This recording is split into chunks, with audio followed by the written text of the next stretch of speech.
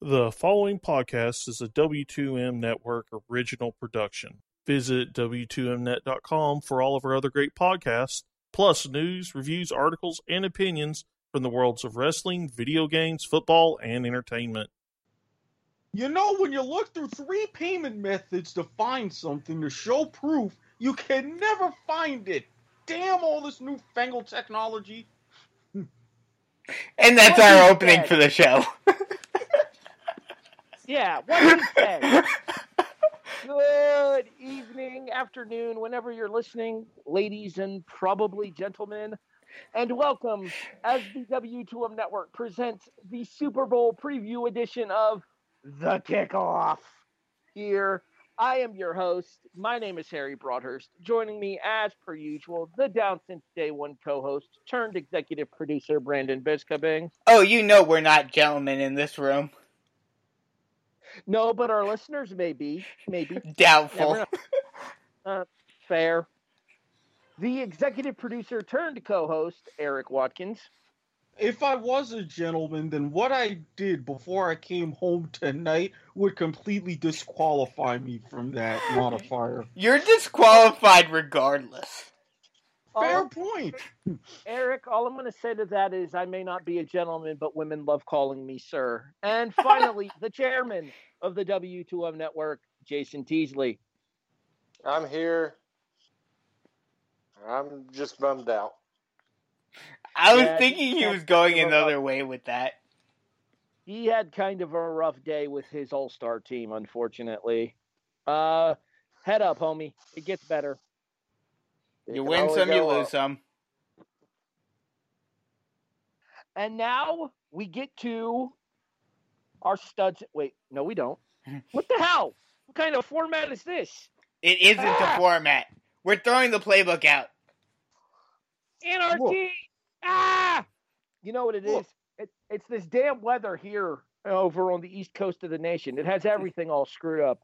Apparently, our studs and duds got caught out in the cold. Are you enjoying your below zero weather up there, Harry? It is currently -4. I know this. Jason, is it about the same for you down there in the WV? Let me see. It is 7. Erik, with a wind chill of -2. Erik, GFY, because I know it was like 70 in Florida today. Actually, no. Our high today only got to 50. Our wind chills tonight are going to be in the 20s, and it's only going to be our 3rd and 4th freezes of the winter. It was a brisk 40 here today, but... Your wind chills are in the 20s, Erik? So are mine. The -20s. Hey, at least you're not North Dakota. I got a friend up there. She's dealing with like a -60. Or at least you're not in Canada, eh? This is true. Very true. All I have to say to that, Brandon, is blame Canada. Well done. Well played. That's right. WCW references here on the Kickoff. Or right. South Park for that reference. That was more of a Team Canada WCW reference, but we'll go with it for now. All right, so here's what's going to happen for tonight's show. We have an abbreviated format for you guys here. We have game discussion, of course. We have player discussion, of course. We're going to break down what we think are the keys to both sides to win this game. I will ask each guy individually that question. And then we have a 20-point prop bet that we discussed the last time we were with you for the conference championships. Remember, we took the Pro Bowl week off. This prop bet here will have 20 different things that could happen and will happen in most of these instances in the game on Sunday night. It is the Rams and the Patriots in Super Bowl LIII 53 for us non-Romans. And it is time to start our discussion with point of impact. Erik. Said the Rams are the Patriots are the designated home team for this game, correct? No, the Rams are the designated home team. The Patriots are the visitors. Okay, well, in that case, we start with the Patriots. Which Patriot do you think will have the biggest impact? Not your MVP, but the biggest impact on this game. Personally, I've got to lead with the guy who leads the NFL in postseason receiving yardage, Julian Edelman. Now, granted, the Rams and Wade Phillips are going to be focusing on a pass rush to see if they can be the first team all playoffs to try to get to Tom Brady. What does he do in those situations? Audibles out of trouble, looks for checkdowns, and who's the most dependable guy in the slot, short routes over the middle?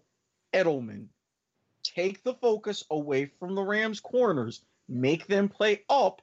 That way, you can get better outside coverage. But if he has just a good night, maybe even on a gadget play or two, that is going to set the Patriots up for success and the potential to fulfill the over and bring about a lot more higher scoring. Jason. Well, I was going to go with Edelman, and then Erik took it. So I'm going to go with, who do I want to go with? Since Erik took mine.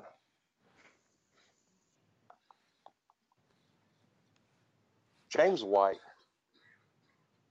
I think he's going to have a huge game, and it's going to be interesting because I think he is going to be a key factor coming out of the backfield, and that's what's really going to determine this game is who can move the ball even if in small increments. Brandon? I know it's cliche, but this offense goes through Brady.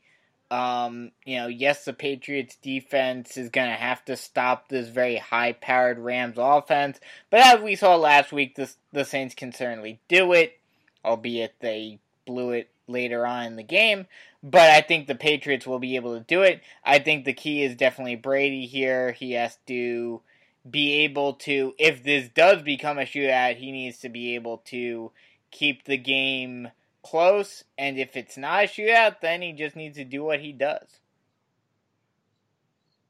Okay, first of all, the Saints didn't blow it on last Sunday. Well, last Sunday, the Sunday before. Obviously, championship. Last Sunday was the Pro Bowl. The referees blew it, but that's... Oh, no, I agree, but what I'm saying is they should have been in the lead anyway because they were up by, at least 14 in the beginning of the game? I'm still partially pissed off because my prediction before the season started was Patriots and Saints, and we should have had it. But anyway, I agree. Hey, you should have been at the basketball game where Bill Vinovich refereed. You could have gotten your voice heard then. I think Jason is on to the right position, but I think he has the wrong person. I think the person that has been carrying the New England backfield this postseason and the person that will have to carry the New England backfield on Sunday night will be Sony Michel. Mm-hmm. I could see that. The rookie out of the University of Georgia has had an amazing postseason, including scoring 3 times against the Indianapolis Colts in the divisional round.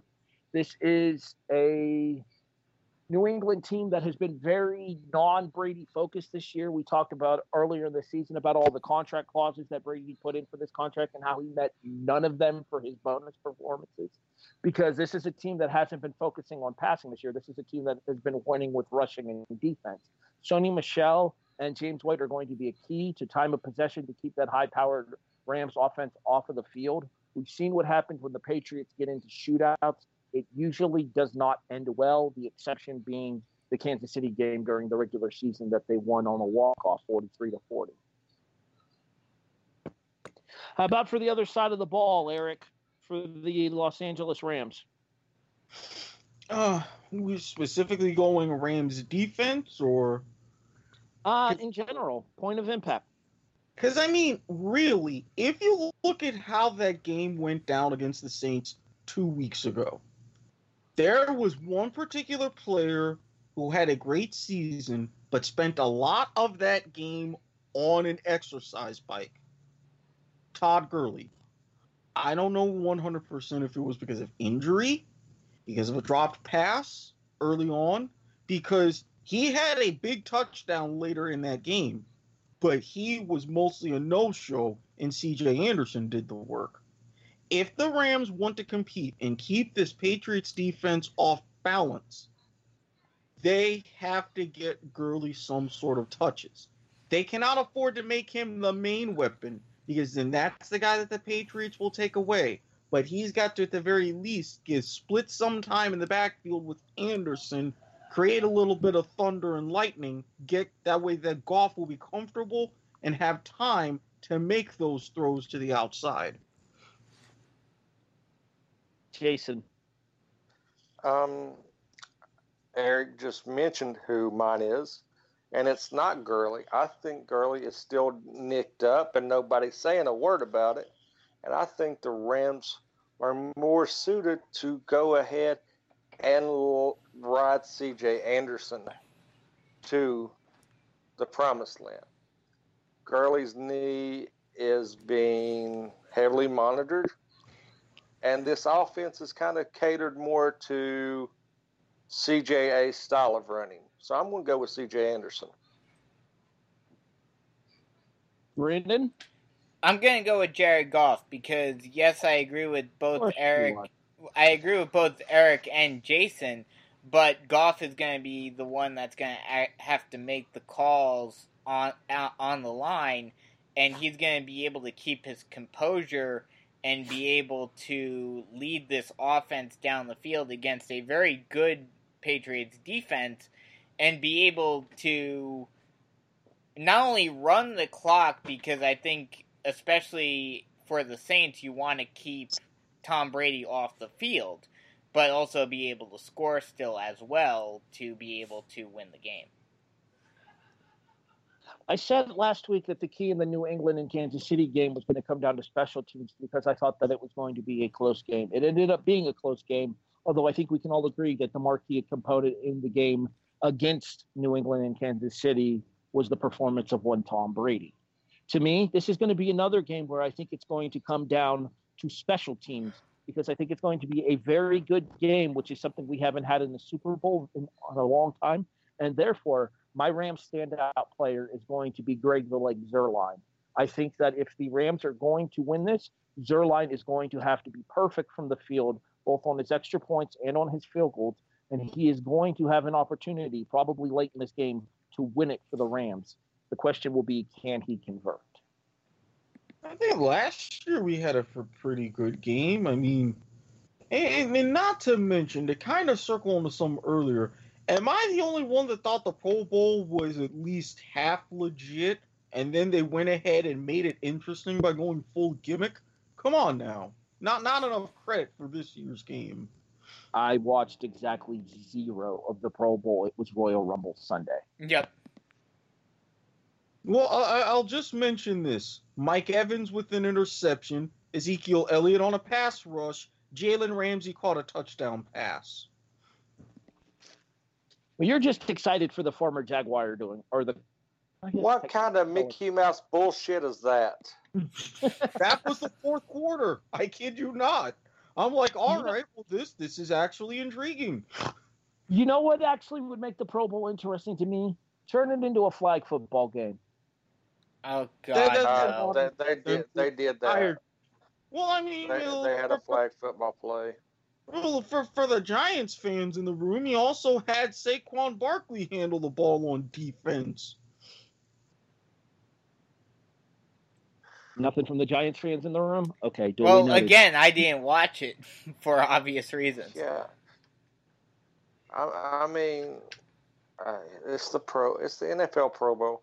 I'm all for it. They need to just do away with the Pro Bowl, go to a skills challenge thing, and be done with it. And I mean, I'd get skills challenge on ESPN.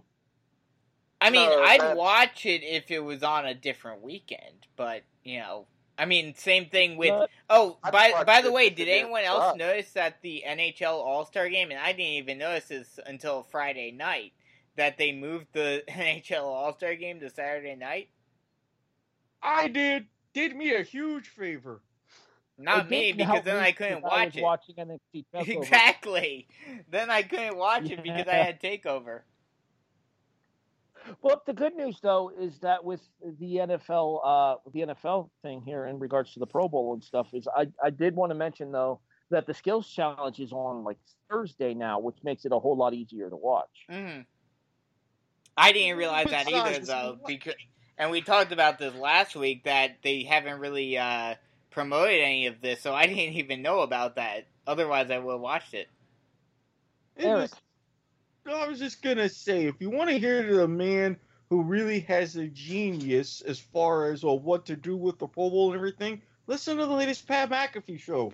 He breaks it down, and I'm like, okay, that kind of needs to happen. He's making some valid points. So I saw some alternative comments about the Pro Bowl here, and it's kind of a variation on the toilet bowl. And here's what I'm saying here. I saw somebody post that instead of doing the Pro Bowl, because no one cares more or less about the Pro Bowl anyway, they should have the two teams with the worst record in the NFL play, and the winner of that game gets the rights to the first pick. Do you guys like that idea? Do you dislike that idea? The winner of that game? Huh. Yeah, the winner, because it gives them something to play for. That's Otherwise, true. they're both going to try to play like garbage and luck their way into getting their asses beat in order to get the top pick. I like it. That's actually an interesting idea. This is a fantasy football. You can't be being that because no, the first time a major athlete gets hurt in that game, there's then so everyone's much going to be backlash. pissed, yeah. Okay, Yeah, in fairness, that game would be Arizona and Oakland this year. I don't think that classifies as any major athletes outside of maybe Fitz. Okay, David Johnson too, to an extent, though he certainly didn't play like it this year. Well, you could potentially have David Carr because you never know where he's going to go next year. Yeah, you got Rosen. Rosen tears an ACL in that. All right, so let's talk about the game itself here. Erik, what are your expectations for Sunday? I'm looking more towards a repeat of last year. I think with the Rams and their offensive weapons, how the defense for New England is, it's vulnerable in spots. Plus, with how they're already talking smack in New England about Wade Phillips and how he runs the defense, I'm sure Belichick's got a game plan to really go up against that. It's going to be another one of those higher scoring games. And it's going to be one that's really going to come down to, just like last year, will we get a record set for offense? Who's going to have the ball the last 90 seconds and have that potential for a game-winning drive? Will we see another one go into overtime? There's nobody that's really going to pull away. I really hope they do go. I really hope they do go into overtime because did you guys hear the promotion that's going on if this game does go into OT? That's why I mentioned it. Free snack size wings from Buffalo Wild Wings. I want some free wings on Monday. So do I. Can't go where the chair is working. Otherwise, that would be even funnier. Y'all are some freaking fat kids. Jesus.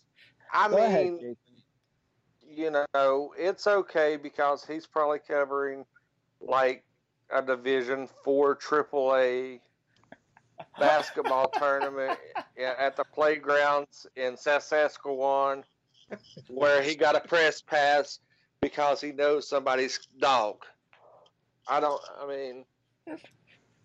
a related note, the dog said that was rough. He's about as useless. He's useless. All right, let's continue on. Jason, your thoughts on Sunday. What are your expectations going into the game this Sunday? I expect a lot of scoring. I expect no defense to be had and a lot of scoring. That's pretty much it. I don't think that this is going to be a classic Super Bowl showdown. I think it's going to be a blowout on one side or the other. Stay tuned for my pick on what side it will be. But yeah, I think this is going to be a very high scoring game. I'm definitely taking the over on any bet, unless it's like 80. But yeah, I expect a lot of rushing yards from the Rams, and a lot of passing yards from Brady. Brandon, your expectations for Sunday night? My expectations is one team is going to be coming out expecting to try to run up the score. The other one, because they have a tactical genius, is going to say, oh, hell no, and yeah. Stay tuned for more. Well, the thing about that is that you would think that the Rams would have run it to run up the score in their game against the Saints as well. Well, they Because a lot of did times, at the end. Not really. The final score of that game was 26-23.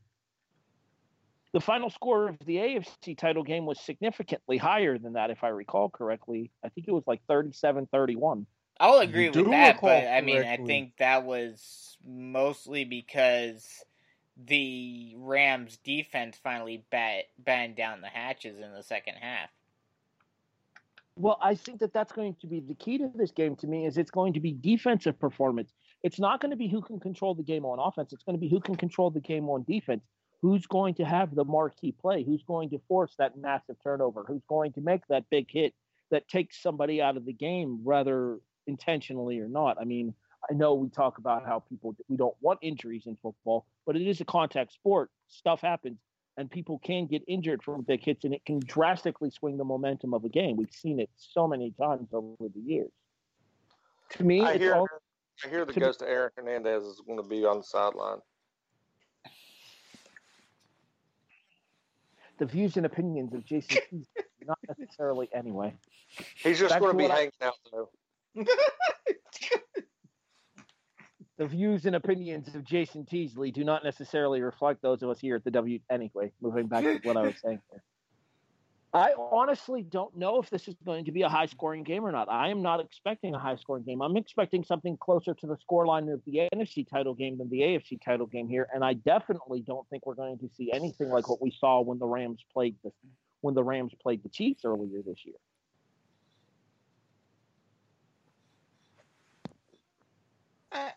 I mean, we're definitely not going to see anything Rams Chiefs, but again, with these defenses being very easy to figure out, I mean, look at what happened with New England when they went up against the Chargers, like when they went up against the Chiefs. I could see both teams really getting into the 30s. That's not out of the realm of possibility in my mind. Well, we'll talk about the over-under a little bit later on when we do our prop bets. Let me ask you this, Erik. In order for the Rams to hoist up the Lombardi Trophy, what has to happen on Sunday? They have to find a secondary weapon on offense. They've been struggling a little bit without Cooper Kupp. So they figure, all right, they've got to know the first two drives. Who is New England going to try to target? And how are we going to get our other receivers open? How many touches are we going to give Todd Gurley? The more, the better, to combine, as what Jason said, with C.J. Anderson. That's what they have to do offensively. Defensively, they've got to pressure Brady. Donald Kong-Su, Aaron Donald, even Dexter Fowler in front, part of that front seven. They've got to get in Brady's face and make him uneasy. The more they can do that, the less likely they'll be picked apart. Jason, what does Los Angeles have to do to win this game on offense and defense? On offense, score more points. Defense, stop them from scoring points. It's as simple as that. I mean, it's a cliche. Everybody knows that, but that's exactly what needs to happen. Their offense doesn't need to bog down like it's been known to do on occasion, and their defense needs to be relentless. They need to keep the pressure on Brady, get all up in his kitchen, cook him some eggs, kick out his Uggs, and then Bangy's wife for extra measures. If he was still married to Rachel Moynihan or still with her, okay. But Giselle, too mannish. I still say there's a paying situation going on there. The views and opinions of Erik. Family show! Brandon, what do the Rams have to do on offense and defense to win this game? Offensively, Goff needs to keep his composure and needs to play a hell of a lot better than he did in the first quarter of the last game. I think a lot of this game is going to very much fall into what happens in the first quarter.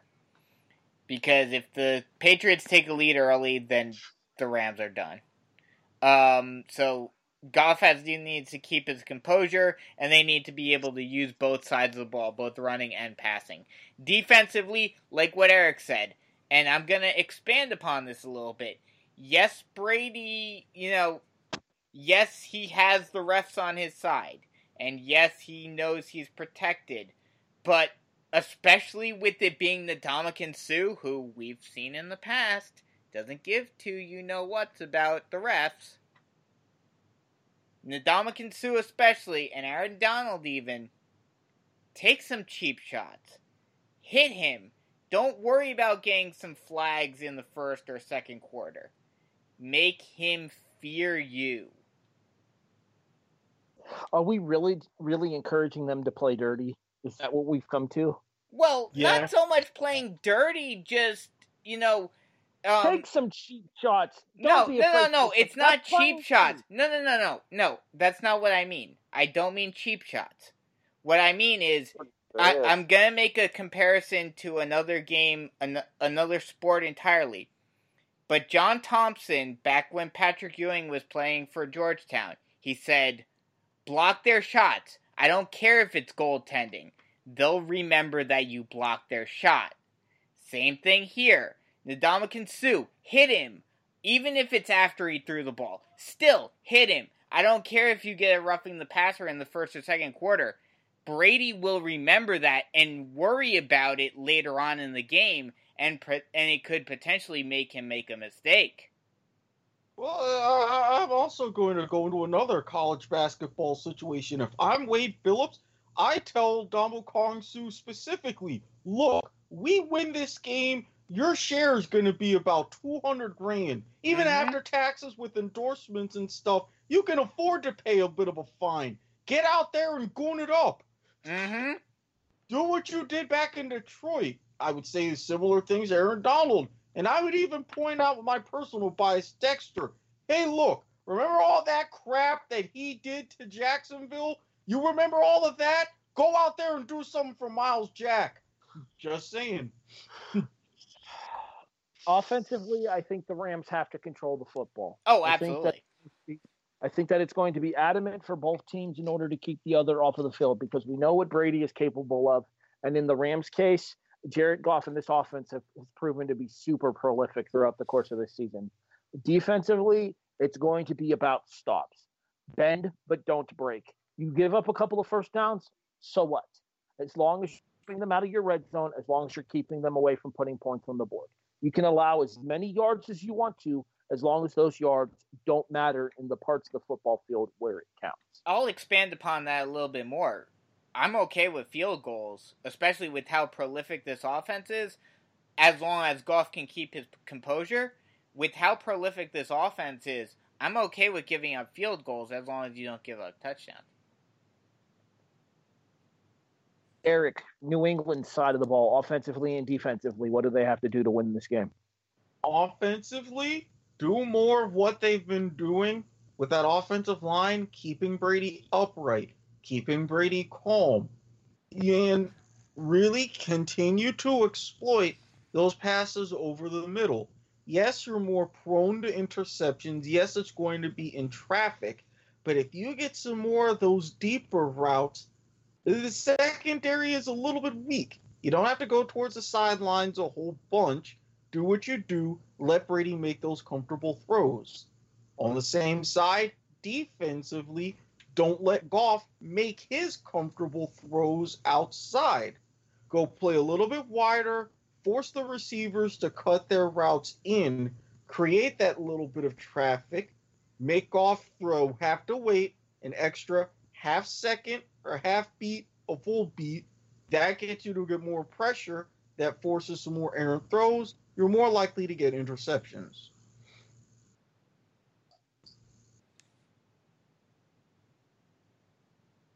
Jason, for the Patriots to win offensively and defensively, what do they have to do? Offensively, they've got to find a way to have some consistency out of Gronk. By nature, Gronk is a freak athletic specimen who creates a lot of mismatches. Defensively, their linebacking core has got to make plays. They cannot let the intermittent pass let them dink and dunk down the field. They got to make sure that the running backs are not getting to that second level. They've got to stop early and often. If you get Goff on a 2nd and 12, 2nd to 15 range, you're going to be have a higher success rate than you will if you're looking more like 2nd and 5 or 6. Like I said, Gronk has to be able to command a presence to open up his other receivers. And when he does get the opportunity, he's got to be the Gronk of old and get yards after catch and get that linebacker matchup that nobody really wants to draw. There's an old Toby Keith line in a song that it says that I'm not as good as I once was, but I can be good once as I ever was. I agree with Jason completely here. For Gronk and the Patriots to win this game, Rob Gronkowski has to be the guy that is drawing all kinds of attention in order to open up lanes for Sony Michel and James White and to help give passing lanes for Tom Brady to get the ball to his receivers like Julian Edelman. Mm-hmm. To me, for the Patriots to win this game, it has to be offensively focused because I do think that they are going to be able to hang with the Rams. I also think that their defense is going to allow points. They have to be able to match them on the scoreboard with as competent as this Rams offense is. Defensively, having a quick snack over here and got a little bit of indigestion. My apologies for that. Defensively, it is going to be all about controlling Jared Goff's momentum. We saw what happened early in the game between the Rams and the Saints. The Saints had Goff super frustrated, and the Superdome was roaring as the Saints jumped out to a 14-0 lead in the first quarter. The rest of the game, though, the Rams and Goff were able to rebound, recover, and take the crowd out of the game. This game right here, the Super Bowl, will be on a neutral site. However, I don't think there'll be any question that the Patriots travel better than the Rams do. Mm-hmm. The Patriots defense has to keep their fan base engaged in this game, has to keep their fan base making the noise that they need in order to help keep Jared Goff from gaining any kind of level of consistency that the fans in the Superdome were unable to do 2 weeks ago. Brandon, what are your keys for the Patriots on offensive and defensively? Offensively, they need to just keep the momentum. They need to keep the ball. They need to move the ball downfield no matter how they can do it, whether it's rushing, passing, what have you. They need to keep the momentum on their side, keep the lead on their side, and make the Rams, both offensively and defensively, play catch-up, because the Rams are going to struggle with that. Defensively, they need to mix things up, do different things, have fake plays, have different looks, have everything to do everything you can to confuse Jared Goff, because while yes, he's shown he's good and he can handle the pressure and whatnot, this is a whole different animal for both Goff and for Sean McVay. Yes, they've proved themselves that they can do it, but the Super Bowl, as a ton of players and coaches have said before, the Super Bowl is a completely different animal. If you can take a quick lead on the Rams as the Patriots in this game, it's over. It's done. Finito. Because the Rams are even if they seem like they're not, they're going to be panicking inside because they know they have to catch up against one of the greatest teams of all time. I'm going to ask you guys if you remember one of the Super Bowls from years past here, to Brandon's point. Does anybody remember the Seattle-Denver Super Bowl? Mm-hmm. Yes. My point exactly. The immediate way that Seattle jumped on Denver and took the Broncos completely out of that game before it even had a chance to get started. Hence why it ended 43-8. Honestly, I don't think we're in store for a blowout, but I do think that if we have a game-changing play early in this game, it could swing that way. See, but that's actually kind of reverse of what I was talking about, because with Denver that year, they had a lot of veterans on that team, and they wasn't that when Peyton Manning was playing with them? Yeah, he was. He came back and won it the next year, and that's when he retired. Yeah, so like that's even more surprising, because you would think Peyton would have been able to keep his team in check. If the Patriots take an early lead, the Rams are done, because McVay and Goff are not going to have that experience to be able to calm everyone down and say, let's get this game back in order. I have one word, 3 syllables to describe what has to happen for both of these teams, the key factor here, and I think you guys can all agree with me on this. Momentum. Absolutely. You get Uncle Mo swinging in your favor early, it could be a long day for the opposing team. Fully agree with that. I mean, the first drive, whether it be offensively, defensively, or whatever, the first drive is going to dictate the entire game. If New England comes out, scores quick, manhandles them going down the field, it's going to be a long day. If justifiably, if the Rams come out, drive down the field with ease, the Patriots are going to have a long day. It is all going to rely on how that first drive goes and where the mentality of the players are afterwards. Momentum is such an important factor in this game that if I were either one of the coaches in this game, I would break my cardinal rule when it comes to the coin toss if I won. I want the ball first in this game, Exactly. If I'm tails. Normally, in any normal game, I would say kick it off so you get the ball in the second half. But in this game, with how crucial momentum is, I completely agree with you. I would take the ball first. All right, we'll talk a little bit more about what's going to happen with the coin toss here in a few seconds. We're actually up to our prop bets already, so we're making really good time with these. So let's get into this here. We have 20 different situations that are going to occur during the game here that we are going to predict. Everything from end-of-game leaders in certain categories to something as minute as the length of the national anthem. We are going to do these from the bottom to the top of the list that I sent you guys in order to save our predictions for the winner and final score for last. Okay. Time out. You know how much is bet on the length of the national anthem? That was one of the first props to come out. That's not minute. And where could people bet that, Eric? Well, obviously, mybookie.ag, duh. And if you still use promo code PAT, you get 50% deposit on your first, or 50% bonus on your first deposit. Now, if you happen to be in Atlanta and are miraculous enough to have the money for Super Bowl tickets, go on SeatGeek, use promo code PAT300, Even if it's not your first SeatGeek purchase, $300 off tickets for the game. Come on now. God, I'd imagine those seats are probably super fucking expensive. Average seat is about $3,000. So you're looking at, what, a 10% discount?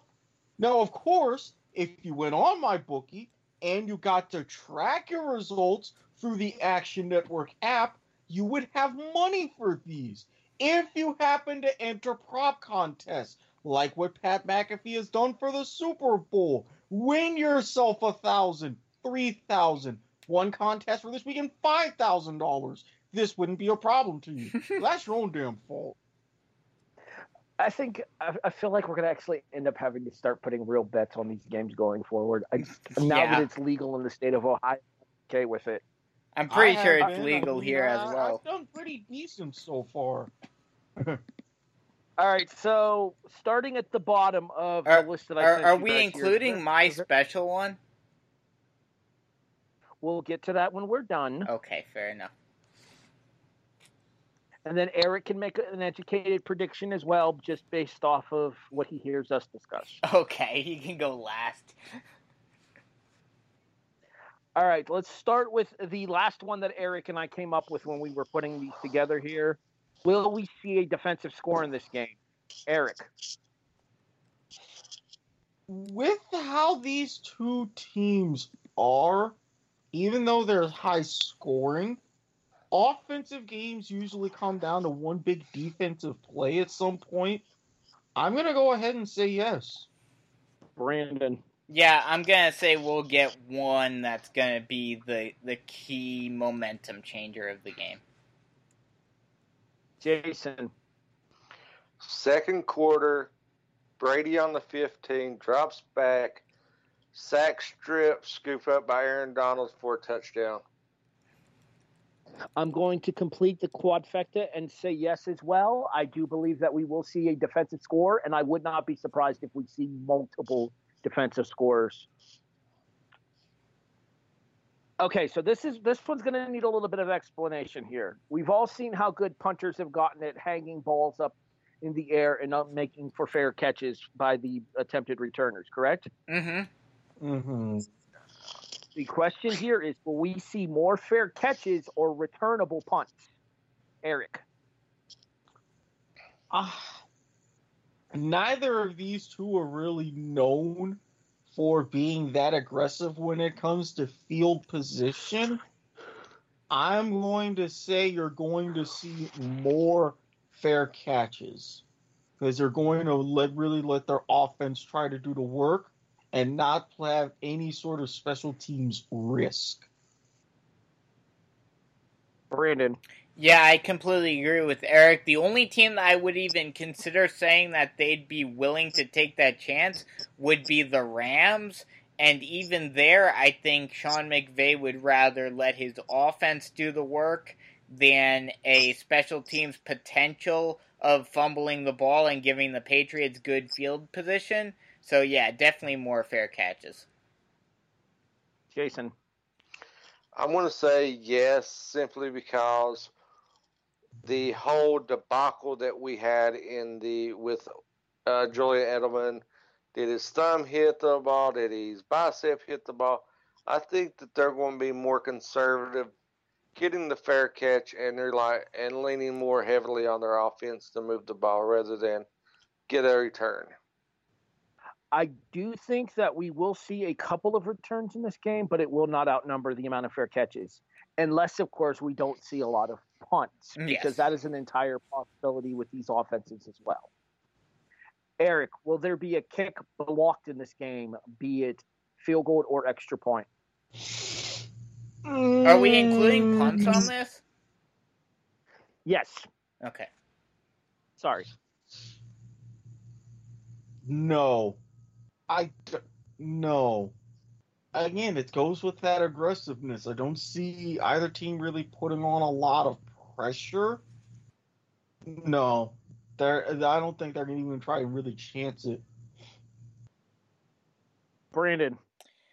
I think we could see the potential, especially if a defense pushes a team back deep into their own territory and forces a punt deep in their own territory, I could definitely see them putting on that pressure. So I think we could potentially see one. So I will say yes. Jason.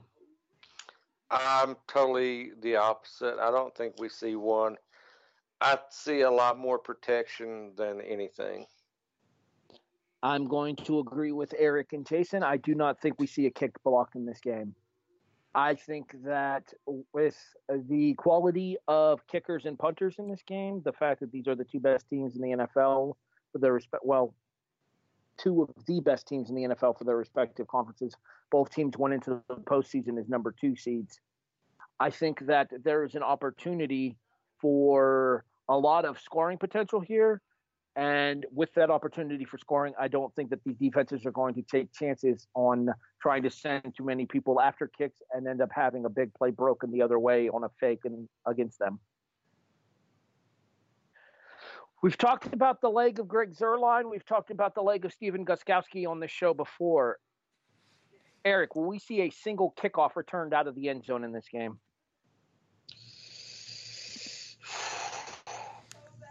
I'm going on a bit of a limb, and I'm going to say yes, because I do see a lot of kicking, especially in the first half.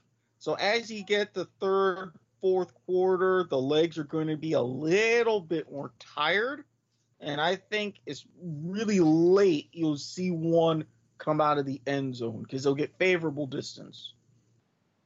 Brandon.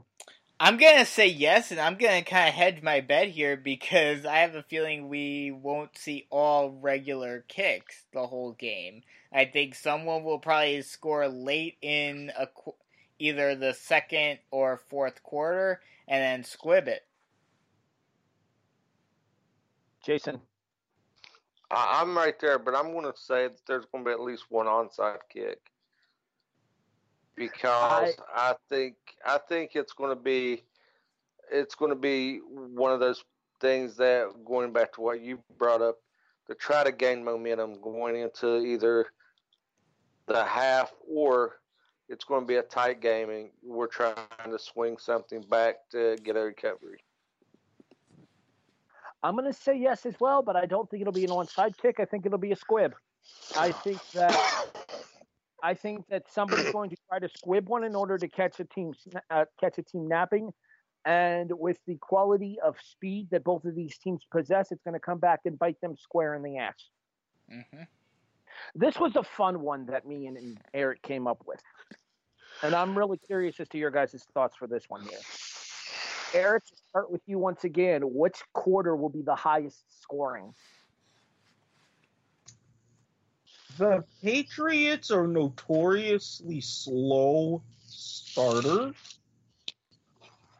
and I don't think the Rams are going to pounce too much early.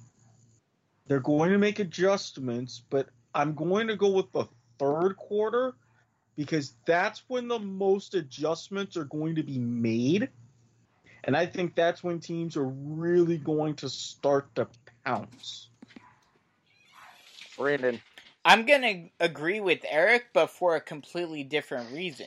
I do think that the Patriots are going to come out to at least a fairly strong start, get out to at least a decent lead, maybe 14 or 21, and the Rams are going to have to play catch-up, and after that halftime talk, they're going to come out with guns blazing like they did in New Orleans, and they're going to score a few, but the Patriots are still going to keep up the pressure and score a few in the third as well. Jason. I'm going to say it's first. I think it's going to be trying to get that momentum right out the gate more than anything. So I expect a high-scoring first quarter to dictate the game and very sporadic scoring the second through fourth.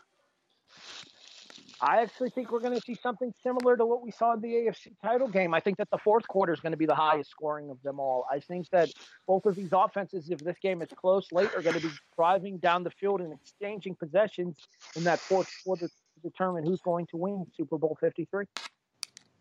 Erik, So we all agree that the second quarter is going to be the high scoring. Because we picked everything but the second, and that's usually what happens. That is the kiss of death on this show. 100% accurate there. Erik, who gets the first commercial? Oh. Now, I've seen a lot of hype about the Pepsi commercial. A lot of people placing bets on the Pepsi commercial being the highest scoring in terms of like likability, popularity, etc. USA Today's ad meter available on usatoday.com if you guys are interested. It's a fun little exchange in order to go back and look through the years on it. Go ahead, continue. But I'm nervous about, are they going to put it first? Because even if the game gets a little bit hairy, Pepsi is going to want to save that to where it'll be back further on to keep that anticipation. I'm going to go with the classic. I'm going to say Budweiser. They're usually one of the ones that get the good early first quarter commercials. Yeah, I would lean towards them. I will say this much, that your pick of Budweiser, we will accept Bud Light as a correct answer as well with the Dilly Dillies. Okay, because naturally the Bud Light is going to be making an appearance at some point.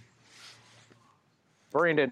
I'm going to kind of go off on a limb here, and I don't know if you guys have been seeing it around the social media networks, but I'm going to go with this damn Gillette commercial. I think with all of the controversy that it's created, they're going to be like, okay, let's get this out of the way now to where, yes, people will see it because the game is still fresh, but it may get lost in the shuffle at the same time. Interestingly enough, Gillette, the founding sponsor of the Patriots Stadium. Mm-hmm. Jason? So they're really not the best a man can get anymore. I am going to go Marvel Studios. I think you're either going to see a new Captain Marvel or a new Endgame commercial. I'm going to go with a standby as well. Erik went with Budweiser. I'm going to go with Doritos. I think that over the course of the last couple of years, you could make an argument that in terms of funny commercials, you're looking more forward to the Doritos commercials than you are the Budweiser commercials anymore. And absolutely. And Doritos has won the ad meter in 2 of the last 3 seasons, and I see no reason why they wouldn't want to strike early and try to keep the momentum going forward. And a side note, I really don't see Marvel doing much on this part of the world. But right now, with Marvel advertising and everything, their current advertising investment, believe it or not, is in Australia. Go look up Marvel Stadium and AFLX on Google if you are so inclined. You'll see what I'm talking about.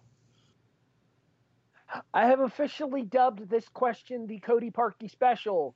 We're going to play our own little game of 3-bar here. Erik, will there be a doink? As much as I want to see one, Zerline and Gostkowski are way too accurate. They're up in big pressure situations, especially Gostkowski. I don't think so. Brandon. If anyone's going to do it, it'll be Zerline, and I'm going to say yes. Jason. Nope. I think they're 2 of the best kickers in the game. And I think we're going to see a lot less kicks than what we expect to see. So Jason's calling for a lot of touchdowns by the sounds of things. No, I'm calling for a lot of defensive stoppage. You're going to see, like I said, I think it's going to be very one-sided. All right. I'm going to agree with Jason, but for a different reason here, not for the lack of kicks, but because of the fact that he said that Zerline and Gostkowski are among the best kickers in the NFL. I would even take that a step further and say that they might be the two best kickers in the NFL. And even in a pressure situation such as this, I don't expect them to crumble under the pressure. Then again, we did see what happened in the New England Indianapolis game, where the doink even got to Adam Vinatieri. Mm-hmm. Erik, will the first score of this game be a touchdown, field goal, or safety? With how offenses are, how it's going to take time to adjust, I see the first score being a touchdown. It's going to be, again, a little bit of a feeler out those first 3-4 drives, but once somebody gets it going, they're going to get into the end zone. Touchdown. Brandon. I agree with Erik. It's going to be a touchdown. I think the Patriots are going to want to strike first, and I think they're going to put a lot of pressure on the Rams' defense, and they're going to score first with a touchdown. Jason. Legatron from 45 yards. I'm with Jason on this one. I think it's going to be a field goal as well. I'm not saying who it's going to be, but it's definitely going to be a field goal first. I think that there will be adjustments made on the opening drives, but I think that they will be made within a reasonable enough distance for both of these coordinators, Wade Phillips and, who's the defensive coordinator? McDaniels in New England, in order to decide whether or not they're going to be able to prevent people from getting into the end zone. Erik, who scores the first touchdown? This one is tough. I'm not going to say it's a Patriots player because, again, they will score, but they don't score fast enough. I'm going to go with my gut. I think Todd Gurley finds the end zone first. I think it's going to be a little bit more ball control by the Rams early on. Keep Brady on the sidelines. And I think after a long drive, they're going to be worn down just enough. Make it I would say, easy 5-yarder, give or take. Brandon, who's the first person into the end zone? I think it's going to be Sonny Michel. I think the Patriots will drive down the field, get close, very close to the end zone. I think, like Erik said, I think the Rams will play a bend but don't break type of defense, but they're going to bend a little too much, and the Patriots are going to be able to get into that goal line, red zone offense situation, and Sonny Michel will put it in. Jason. I just told you it's going to be Zerline. If it's for the Patriots, it's going to be Tom Brady on a quarterback sneak. I thought this was for TD. Oh, Tom Brady on the quarterback sneak. I think you go with the hot hand, and the hot hand in New England right now for this postseason has been Julian Edelman.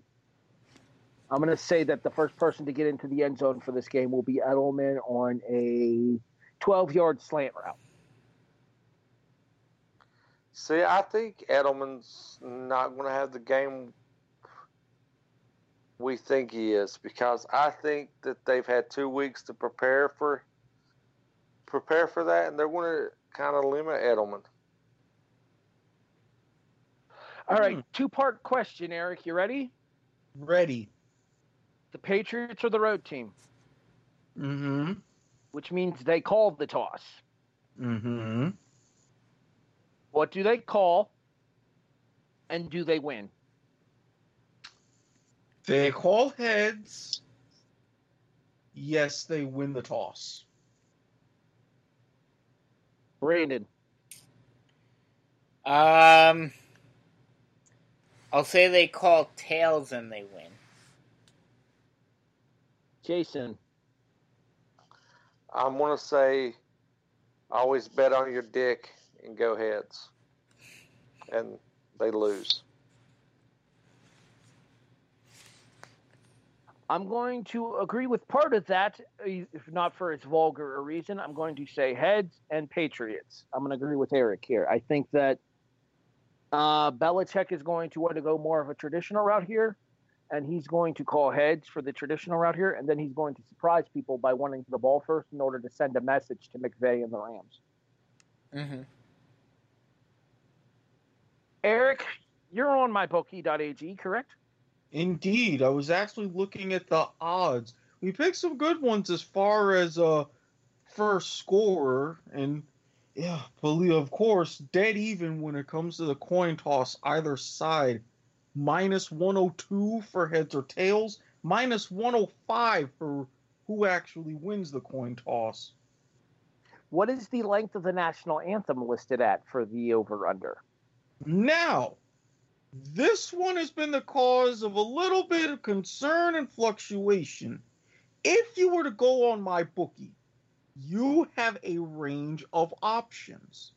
However, if you go to the Action Network, which you can also tie and use the same odds as my bookie, they have the one solid set over under. That being 1 minute 50.5 seconds. Longer or shorter, Erik? With who is singing it, I'm going to go shorter. I see this take the under. I would put it at about minute 45. Brandon. Just because of history, in spite of who's singing it, I'm going to have to take the over on this.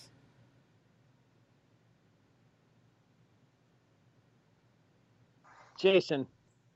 I'm taking the over at 2 minutes, 3 seconds. I'm also taking the over. I think that there's going to be a level of individualization that happens in this anthem just because they're on a stage where they can do that. Mm-hmm. All right, Erik. 3-part question for you. You ready? Ready. Leading passer, leading rusher, leading receiver. Okay. Leading passer, I'm going to go Goff. Leading rusher, I'm actually going to go C.J. Anderson on this one by a slim margin. Leading receiver, while Edelman's going to be crucial, I really think, especially since it may be his last game, I think Gronk balls out one last time for the road. Okay, I know I've gone last on all of these predictions here, but I just want to state that I've been writing mine down before Erik makes his prediction for all of these, and I just wrote down before he made his predictions. Goff, Anderson, Gronk. We're in complete agreement. We have achieved high find. Well, I am in agreement with 2 of the 3. But you're up, Brandon, so go ahead and hit me. I'll give you the one that I disagree with. I disagree on the rusher. I think the rusher will be Sonny Michel. Okay, so you say Goff is the leading passer and Gronk is the leading receiver. Yes. Jason. Brady, James White, and Reynolds. Jason just likes to be different. No, I'm going to say Brady because Brady's going to spread the ball around. They're going to key on Edelman, so you're going to have Gronk or Cordell Patterson have to step up and make the plays. The reason why I'm saying Reynolds is because I think he's going to have maybe 3 catches, but I think they're all going to be downfield bombs that he's going to have to run under and convert. And James White is because I really think that he shows up in big games. He's like the Robert Ory of the NFL. I don't know if Harry and Erik agree with me on this, but the reason why I am saying Goff for leading passer is because I think the Rams are going to be playing from behind for the vast majority of this game, and thus they're going to have to pass a lot more than the Patriots will. That was actually along my line of thinking of it as well. They're going to be the ones trailing more, and they're going to be the ones playing more catch-up. Yep. We'll get to my thoughts on this in just a few moments. Dun, dun, dun. Dramatic reverb. Okay, so we're going to kind of have to tie all of the final 5 predictions together, just because if you make one of the predictions, it basically gives away what you're predicting for the others. Okay. Therefore, Erik, are you ready? Yes. What is the over-under set at on this game? The 58.5. All right, so there can be no push. Keep in mind that regardless of if this line changes between now and Sunday, since this is the number at the time of recording, this is the number we're going with. All right. Over, under, Erik. I'm going to go with the over. Now, I will make a slight adjustment with this. In double checking with my bookie, there actually can be a push. The line is shifted back down to 58. But I'm still going with the over. I'm going with the one that has the half a point just to ensure that there's no push. Fair. Over. What is the spread line? Patriots minus 2.5. All right, Erik, are you ready for your last 4 predictions all at once? Yes. Winner, final score, against the spread, and who was your MVP? This is going to sound a bit weird. I know it is going to bite me in the ass, and I'm going to be hearing for it all off season in all the different angles if I'm wrong, even by the slightest. I'm going with my heart on this one. I am taking the Rams. 38-35 winners. I don't see Goff being MVP. I will go Gurley because I think he'll have a big enough performance. And Goff is going to make a key mistake or two that'll take him out of the running. Obviously, this means you're taking the Rams against the spread since they're underdogs and you're picking them to win. Yes. Okay. Brandon. I have a feeling I'm going to be the outlier here, but I just think the Rams are just way too young. I think the pressure is going to get to them. Patriots, 35-21, so it's going to be under, and the Patriots are going to win against the spread, and the MVP is going to be Brady. Jason. Brandon, I hate to inform you that I am going with the Patriots covering 38-10. Wow, you're going even harder than I am. Edelman is your MVP. Erik, you were the only person taking the under. Or the over, excuse me. Okay. That being said, you are not the only person picking the Rams because I am. All right. I can live with that. Rams 31-24, therefore barely under, but under.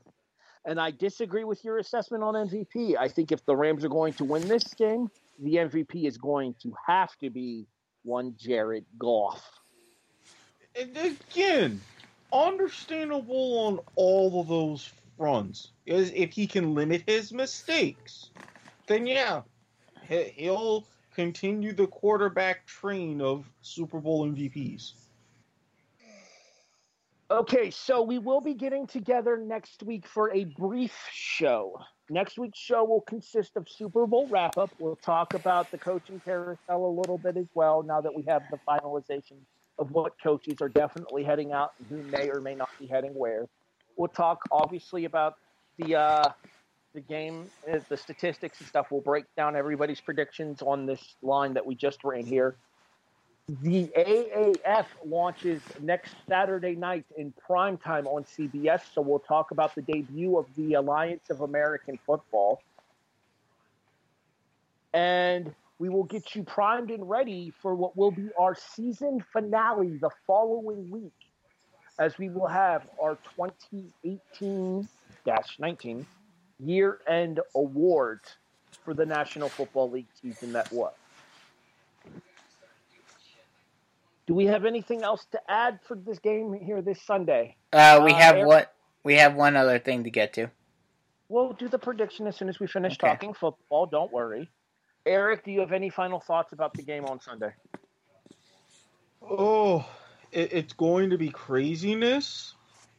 And I'm a little disappointed at the choices for different announcer props that they put up. My bookie is missing on some gold mines. Who's calling the game? Romo and Nance. Ooh, I like it. And they do have props as far as what Tracy Wolfson will be wearing.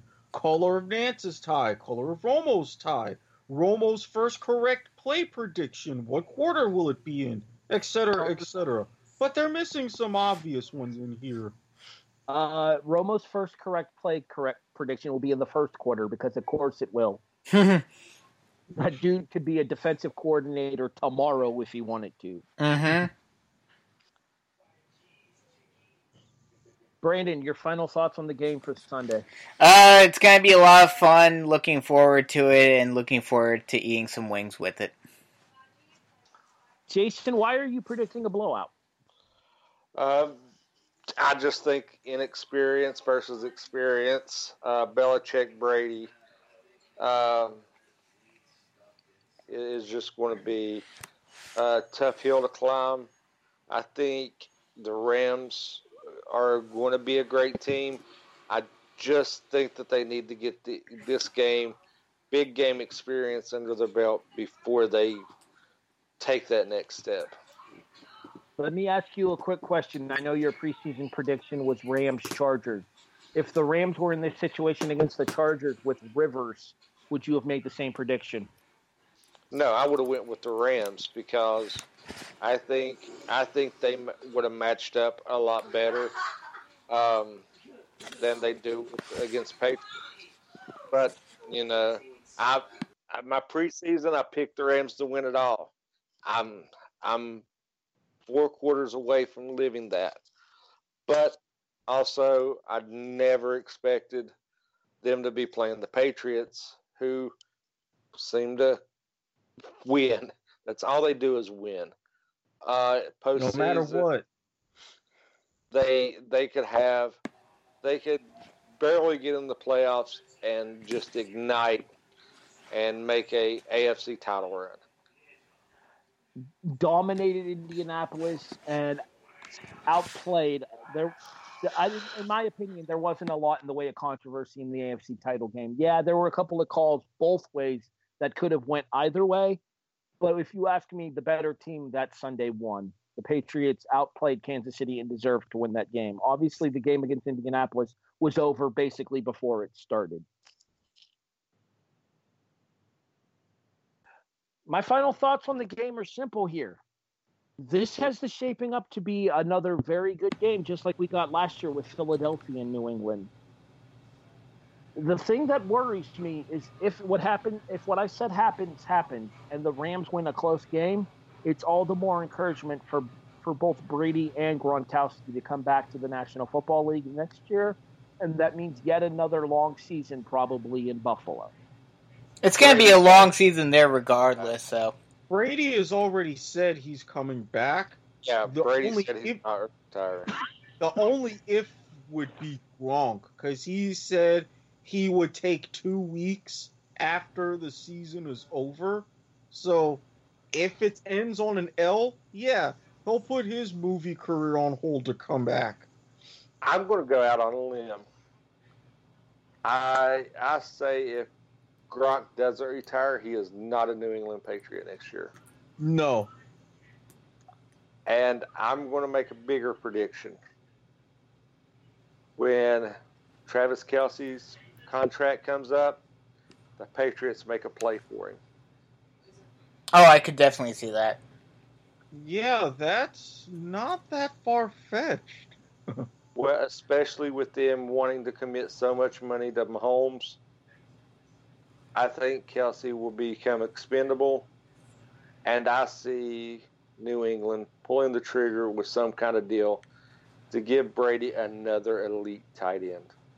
But of course, if Gronk does retire, Bill Belichick's going to go to the Batcave and find some kid on some Iowa cornfield that's benching 600 pounds, running a 4.4 that he's going to get in the 7th round.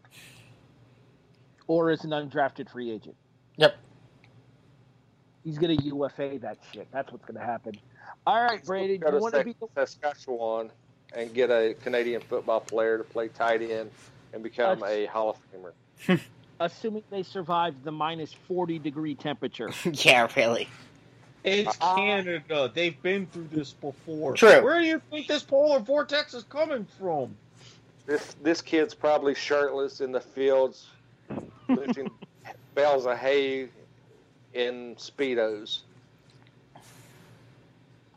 Brandon, you wanted to ask it. I'll let you take the lead for it here. Your bonus question, not specifically football related, but does deal with the dun dun dun dun dun dun dun dun dun dun dun dun.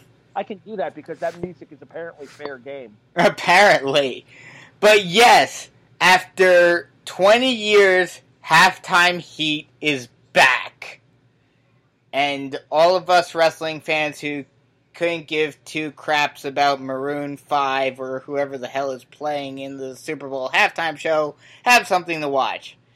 I've watched the 99 one for the last 5 years during the Super Bowl halftime because I haven't cared about the halftime show. So it's good that I finally have something live to watch for once. It is Ricochet, Aleister Black, and Pete Dunne facing off. What? Who's the third? Velveteen Dream. Oh, you're right. Sorry.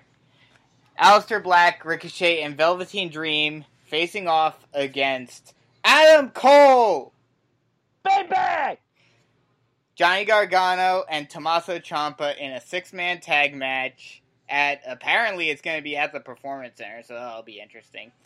So, who wins this match during halftime?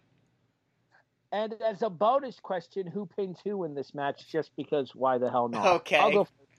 I'll go first because I don't think there's any question that the babyface team is winning this match. And I actually think that in order to send the statement, in order for they want to go going forward into WrestleMania weekend, Velveteen Dream pins Tommaso Ciampa. Okay. Jason? You must have seen the spoilers that I seen just now. I haven't seen anything. That was just my outright prediction. Well, no, I mean there's a big moment involving Velveteen Dream, so I'm going to say the baby faces go over, and you're going to be really excited with what happens. It doesn't involve Halftime Heat; it involves Velveteen Dream himself. It's really awesome. Oh, is this during the NXT tapings? Yes. Fair enough. Well, I still need a prediction for Halftime Heat and who pins who at Halftime Heat. I'm going to say Gargano gets pinned by Velveteen. Brandon? I'm gonna actually agree with Jason here. I think the faces win and Velveteen pins Gargano. Erik? Okay, so for the sake of context for Erik here, the faces are Velveteen Dream, Ricochet, and Aleister Black. The heels are Adam Cole! Baby! Johnny Gargano, and Tommaso Ciampa. Tommaso Ciampa is the NXT Heavyweight Champion. And Johnny Gargano is the NXT North American Champion. I mean, for something like this and from everything that I've heard, I really can't go against the faces winning for this match because you don't want to draw too much real heat, especially on an event like this. So you would kind of be the wrong play to have the heels win, even though, yeah, you could be putting them over a bit. I think it would just be too much of a bad look. Some bitch just went full insider on Well it. I'm done. impressed. I pay attention to some things while I'm looking at press on Twitter. Especially considering this isn't just going to be on the network. I'm honestly surprised that WWE didn't come up with some sort of partnership with USA to put this on USA. USA being part of the NBC family, if there was something already done in leading up to the XFL 2.0, like there was the old days, I could see that happening. But for something like this, I don't think the timing was right. But even with them trying to, they'd still want to try to take some viewers off of CBS for the Super Bowl. Disagree because it's part of NBC Universal, and NBC Universal has the Sunday Night Football deal. They don't want to make enemies with the NFL. That's true. Part of my point, not to mention, believe it or not, the whole Maroon 5 thing, with the controversy leading up to why Maroon 5 was chosen, what's been going on, and all the petitions and everything, this is going to be a significant halftime show. I'm not saying it's going to be good, and there are a lot of bets on it already, but it's going to be very, very significant. There are going to be eyes on it regardless. The first song they play is going to be Sugar, just for the record, if you want to add that to your prop bet, Erik. Well, not to mention, I do think it's going to be a 4-song set. I do think that there are going to be some other accompaniments outside of Travis Scott. I do think Kylie Jenner will be shown on screen. And in a surprise prop bet, I think you're going to see an appearance from, if not Outkast, someone else big in the Atlanta hip-hop and R&B community. And someone will probably take a knee. Who pins who in the tag match, Erik? Okay. Now you'll have to run by me the North American and International champions.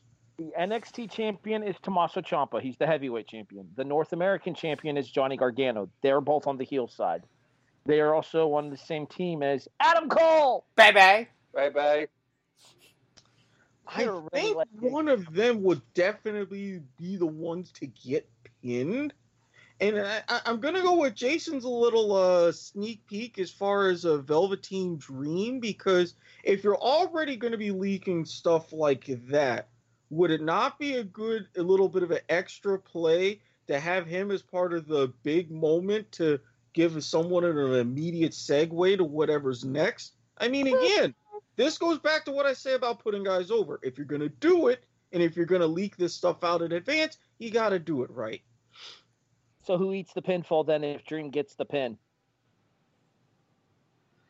Cole, Gargano, Gargano. So basically you're agreeing with the other two. I'm the one standing alone saying Ciampa's eating the fall. Yep. Yeah. For something like this, it would create a bit better intrigue, at least in my mind, with what little I've learned tonight. Gentlemen, it is Super Bowl Sunday. It is literally the Super Bowl of our season because that is what it is actually called. It is the reason we've done this show all year. It is the reason that we watch this game all season. It is the two best teams from their respective conferences, debatable in the NFC case. We'll talk more about that next week with the crap officiating over the course of these playoffs. That'll be a topic of conversation next week, I promise you. And again, in 2 weeks, it will be the Kickoff season finale with our 2018-19 year-end awards. We'll talk about what awards we're going to hand out. We'll talk about what we're going to talk about for our when we'll come back at you in the off season as well. In addition, next week we also discuss the launch next Saturday night, February 9th, of the Alliance of American Football. Erik, where can people find you online? At Squid Sportshead on my good Twitter. Trying to do another show, Soccer to the Max, especially with the U.S.'s big win in their friendly. You'll find me around other places in the W2M network, but mostly there for now. Jason. Yeah, I'm not on the internet. I don't like people. I don't like to interact with people. So everybody can kiss my ass and not even look for me. But you'll probably find me at an empty table, sitting talking to a chair, in somewhere around New York at a Buffalo Wild Wings. On the approximation of a Turkoglu 822. Yes. Good luck figuring out how to spell that, because fuck if I know how. Brandon? TURKOGLU 822. Brandon? I'm at Bisco_GothamSN on Twitter. All right, so let's break some quick news here. We're not done by a long shot even after the kickoff ends, are we, Bisco? No, we are not. We don't really talk about it a whole lot on this show since it's not specifically devoted to wrestling, but a lot of the people that are listening to the kickoff are listening on the W2M Network, which is a wrestling-based network to start with. The weekly television reports are supposedly coming back soon. Bisco will be on both Raw and SmackDown. I will be on SmackDown as well. When the kickoff goes into hiatus, Bisco and I will start How the War Was Won, a look back at the WWF's Monday Night Raw against WCW's Monday Nitro, covering all of the pay-per-views and all of the big super events for those months as well. You can find me online at ATB the Eagle. You can also find me on thechairshot.com doing reviews. I hope to have Progress Chapter 4 in the queue for everybody later this week. I'm also going to try to finish Impact Wrestling's Homecoming as well this week. The W2M Network is in association with the website of... You know what? Let's try this again here. No, let's not. The Kickoff is a presentation of the W2M Network online at W2Mnet.com. In addition, you can listen to the Kickoff on all of your favorite broadcast listening devices: iTunes, iHeartRadio, Spreaker, Stitcher, Podbean, Castbox. Hey, Brandon, guess what? Spotify is here. And we're sponsored by the Suicide Hotline. What he said. Yeah. Oh, and don't forget, if you happen to be in the Atlanta area this weekend for the Super Bowl, you happen to have $1,000, App Valley XOXOXO, VALLY XOXOXO. You will not regret it. And that is all I'm going to say. That's a lot of XOs. I think you can do the math on those yourself, Jason. We're not going to do them on air. Yeah. Because, well, All I'm saying, if you happen to look up on Snapchat or Family Show! Thank you. How does that get the Family Show? It's not like I went ahead and said, "Oh, subscribe to her OnlyFans for $20 a month." Jesus. Because we know where you're going with this. I think even our listeners know where you're going with this. I had no idea. You know, we can have this on Kickoff After Dark. We need to end the show. Teasley, Brandon Biskobing, Erik Watkins. I'm Harry Broadhurst. That has been the Super Bowl preview episode. We'll see you guys next week with the Super Bowl wrap-up and the preview of the Alliance of American Football. You have been listening to The Kickoff on the W2M Network. Jesus Christ, Erik. What? I gotta get shameless plugs and advertisements in somehow. Maybe I can arrange myself a discount. You don't know that. Token black guy.